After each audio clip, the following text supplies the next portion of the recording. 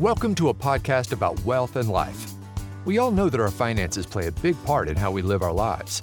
In this podcast, the advisors from Foster & Motley share insights and information about investment and financial planning topics and how they connect to your life. Contrary to what many people think, insurance is not just for when you die. It's also not just to cover when bad things happen. Well, there are many types of insurance and many uses. And Tony Lockhart is here to talk insurance with me, Patrice Sikora. Tony, insurance usually gets a pretty bad rap. Why? Well, Patrice, it's insurance. It's not death and taxes. It's slightly better than death and taxes. With death and taxes, it's about things that will happen. At least with insurance, we're kind of figuring out the things that may happen and try to protect against those. So it's slightly better from that perspective. Well, except for life insurance, that's pretty much going to happen, isn't it? Well, yeah, depending upon the type of life insurance that you have, that's a good point. Yes. And there we go. There are several types of insurance. We get lots of types of insurance. So let's first of all talk why we should have insurance. Yeah. I mean, insurance is some way I call it a necessary evil, right? You're building your financial house. The insurance is like the foundation. No one wants to spend a lot of money on their foundation. They want to spend it on the windows and the brick and the other things that make the house look pretty. But, if you build your financial life on a rocky foundation, it's going to, everything you build, it's going to crumble. Yeah. So it's a lot like that. The insurance is the foundation to your house, your financial house. And it's an important thing from that perspective. Insurance is really there to protect against the catastrophic. So small things are always going to go wrong. You need new tires on your car, right? Your house needs a new roof. Those things we can plan for. Those things we can have an emergency fund for. With insurance, we're really trying to protect against those big life events that just could wreak financial havoc. Your house burns down. You lose a loved one that is providing financial backing to the household. Those are the things that are catastrophic that you need insurance. It's important to have insurance in place to replace that lost income, to help rebuild the house. That's where the insurance comes in place to help protect against those catastrophic things that you can't really pay for yourself. Okay, Tony, let's go back and actually define for me the types of insurance that are available. There's so many out there, it seems. Yeah. So we're going to talk about a couple of different types today. We're going to talk about life. Everyone's pretty familiar with that. Disability insurance, long-term care insurance. No one likes to think about our own demise and needing help and being in a nursing home, but it's important to think about that risk. Property and casualty. Everyone has probably thought about that in one way, shape, or form, and probably is pretty familiar with that. And then umbrella insurance is kind of a sub-segment of property and casualty that most people should think about, but not all people have. So we're going to kind of hit the highlights on a lot of these things today. Okay. Life. Tell me about it. Yeah. So life insurance, people are probably fairly familiar with life insurance. If you have life insurance, if you pass away, it pays, right? And that's especially important if that person is providing financial income to the household. Think about a young family still working, they have children, saving for retirement. If the breadwinner passes away, that family, that household is going to have a lot of pain and without having some life insurance. So that life insurance is really there to replace that lost income if that person passes. And the older you get, in theory, your need for life insurance should diminish to some extent if you look at life insurance from an income replacement perspective.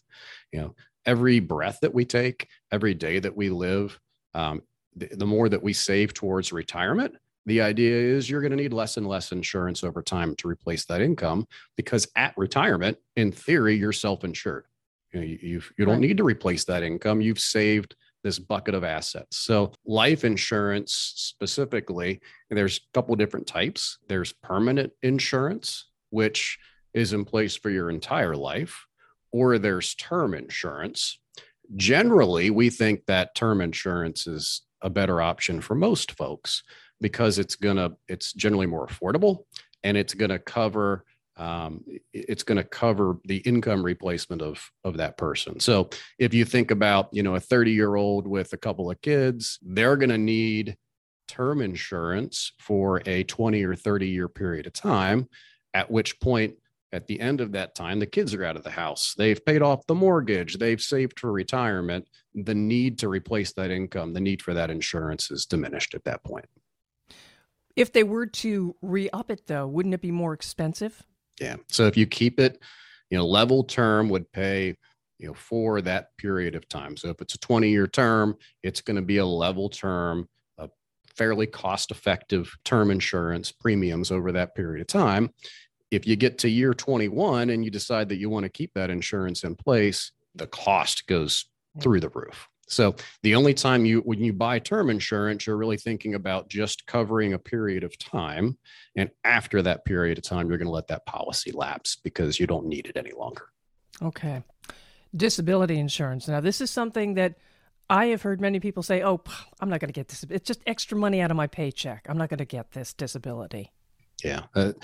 People tend to be less familiar with disability, often because your employer may offer something automatically, or people think, well, that's just not going to happen to me, Patrice. I'm not going to be disabled. Exactly. Yeah. I mean, and that's really faulty thinking because per the Social Security Administration, 1 in 4 20-year-olds are going to be disabled for at least a year at some point between now and in their retirement. And, if you become disabled for an extended period of time, that loss of income could wreak financial havoc on the foundation, on your foundational financial life. Not only are you losing the current income, but you might be dipping into everything you've saved. Dipping into savings. You can't save for retirement if you lost that income, so it's kind of a double or triple whammy if you become disabled. And, it's actually a higher percentage rate to become disabled than to pass. So having that disability insurance is important. All right. So your employer offers a disability. How do you know if you need to supplement that? Right. So there's kind of two different types. There's short-term and long-term disability insurance. A lot of employers offer both. Long-term is really the important one because, you can, if you became disabled for a short period of time, oftentimes you can self-insure by having a sound emergency fund, having some savings. You can cover some costs for a period of time. But, for that 1 year, that 5 year, that, 15, 20-year disability situation, that's a whole different ballgame. So having the long-term disability insurance is the important part. And generally, you can get disability insurance that covers a certain percentage of your salary. Generally, that's 60 to 70% of your salary. Generally, it covers you until age 65, until retirement age. So that's kind of typically how it works. And as I said, oftentimes most people think they have adequate coverage through work, right? But you need to look at that coverage to determine whether it's the definition, whether the amounts enough, whether the length of the coverage, as far as the amounts concerned, you could get capped out. So for instance, let's say that it covers 70% of your salary up to $5,000, but you make $100,000, right? That's not much. Yeah. So yeah, it's going to cover 5. You're going to be left short. You think it's covering 70% of your salary or 7,000, and it's only covering 5. So you're going to have a shortfall there. So looking at the amount and the cap is important. The length of coverage, typically that lasts until retirement age, but we need to look at that. And then also the definition of coverage. So there's a couple different definitions. The two main types are own occupation and any occupation, which is based upon your education and training. So for example, if you have own occupation, let's say you're a doctor performing surgeries, you have slam your hand in the door and you can't perform surgeries anymore. You can still visit, do office visits, but you just can't perform surgeries. So in the own occupation definition, you're going to get paid. You can still do office visits, but your disability insurance is also going to pay what you were making before. So that's the own occupation. You can still do something else. You just can't do what you were doing before. The disability policy pays. The any occupation based upon education and training would be more of that nature. So, if you're a surgeon, you can't do surgery anymore, but you can do office visits, then the disability policy may not pay because you can still do an occupation based upon your training and education. Got it. The next one is long-term care. Now, this is something that we've heard a lot about in the last several years. It seems to be, I don't know if it's gaining in popularity or if it's just gaining in necessity, but long-term care insurance. It's probably necessity more than popularity. No one wants to think about long-term care insurance. True. No one wants to think about needing someone to come in and help them do stuff that they can do. No one likes the idea of being in a nursing home, but the costs are there. And bringing care into your house or going to a nursing home, you're looking at costs of up to $100,000 plus per year. So if that happens, that could wreak, some pretty financial havoc, especially if you think about, okay, you've got a spouse that's living in the house and you still have the expenses that kind of cover their lifestyle. And then you're doubling up those expenses by having, some big expenses in a nursing home or something of that nature. So long-term care insurance is important to at least think about. How do you cover the costs? Do you decide to self-insure, or do you decide to shift some of that risk to the insurance company? And, it kind of kicks in, long-term care insurance kicks in when one of two things happen. You either have cognitive impairment, where you can't think clearly, or you need help with your activities of daily living, which is kind of things that we're doing every day. Bathing, eating, toiletry, dressing, things of that nature. So that's when, if you have those things and you have a long-term care policy, that long-term care policy will kick in. The costs. Yeah. So here's the other side of the coin, right? It's great to have coverage, but the problem is the costs have gone up, fairly significantly over, the last 15, 20 years as this industry's gotten a little more mature. So it's potentially a sound decision to have a long-term care insurance policy, but it's really a matter of taking a look at the risk, deciding whether to self-insure. Can you self-insure? Do you want to self-insure, or do you want to shift that risk to the insurance company? And then taking a look at the different elements of a long-term care policy to decide how to build that policy. There's elimination period, which looks like a lot like a deductible. It's not going to pay for the first 90 days, and 91 days it's going to pay. The term of coverage, the amount of your daily benefit that it can pay. So taking a look at all the elements of a long-term care policy and potentially building one that suits your financial needs. All right. Now, property and casualty, I think most people know, if you own a house, it's probably included in your mortgage. It could be included in your mortgage, or you're required to have it. Yes. In one way, shape, or form. So you're talking about homeowners insurance. You're talking about rental insurance. You're talking about auto insurance. So most folks are familiar with property and casualty in one way, shape, or form.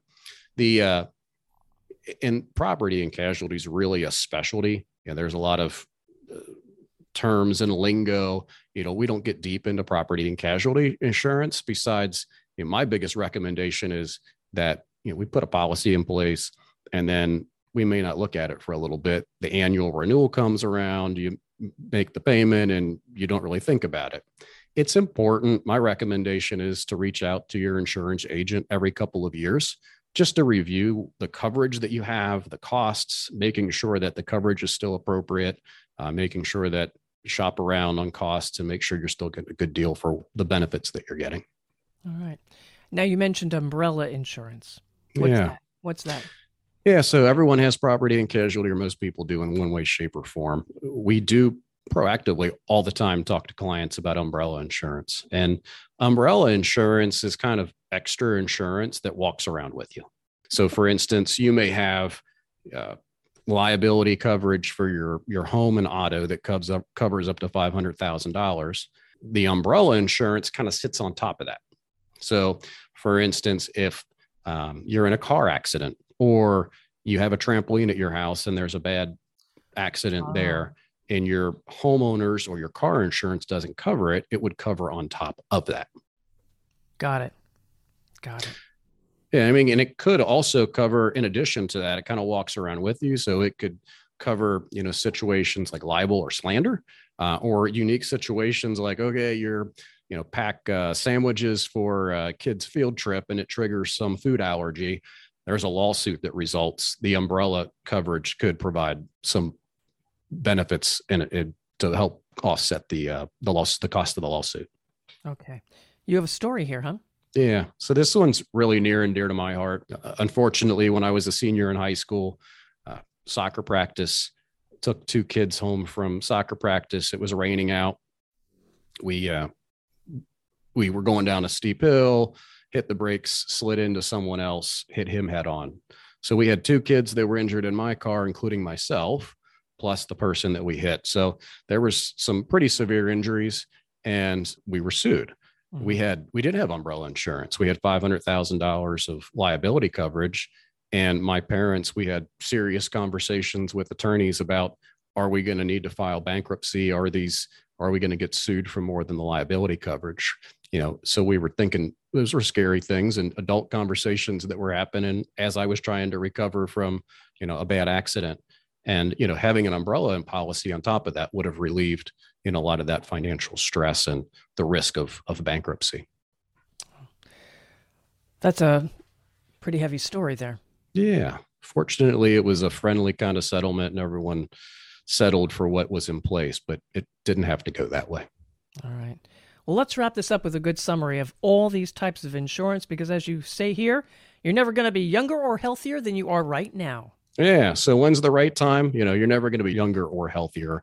If you need insurance, now is the time to get insurance, right? The difference is that everybody's situation's a little unique. If you're in your mid-30s, you got a young family, you're saving for retirement, you're going to need life insurance. You're going to want to make sure you got proper disability, property and casualty.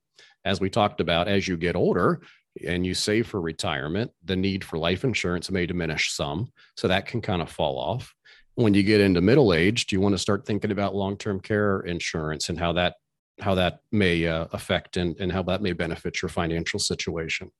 So at the end of the day, Patrice, we all have limited resources, right? I mean, we're trying to save for retirement. We're trying to have this foundational insurance house in place, and we have limited resources. So the hard part is, how do you allocate all those limited resources? And really, that's where we can help. We're not insurance agents. We get to know your financial situation, your life situation, and help look at and help you make common sense decisions to build that financial foundation for your house and help make decisions confidently. That's what we kind of do every day, is working with folks to take a look at those resources, how to allocate those resources, and help them make decisions with confidence. And how can they reach you at Foster & Motley, Tony? They can reach us on our website. It's probably the best place, at fosterandmotley.com. FOSTERANDMOTLEY.com. All right. Don't ignore the insurance conversation. And as Tony said, the folks at Foster & Motley can help you. Follow this Foster & Motley podcast about life and wealth for more topics and insights, and please share with others. Thank you for listening to Foster & Motley, a podcast about wealth and life. Click the subscribe button below to be notified when new episodes become available. The information discussed and posted represents the views and opinions of the guest and does not necessarily represent the views or opinions of Foster & Motley. The content has been made available for informational and educational purposes only. The content is not intended to be a substitute for professional financial advice. Always seek the advice of your financial advisor or other qualified financial service provider with any questions regarding your financial planning and investments. Foster & Motley is not affiliated with any third-party providers. Any mention of a third-party provider does not imply an endorsement of that provider. If you decide to utilize a third-party provider, you do so at your own risk.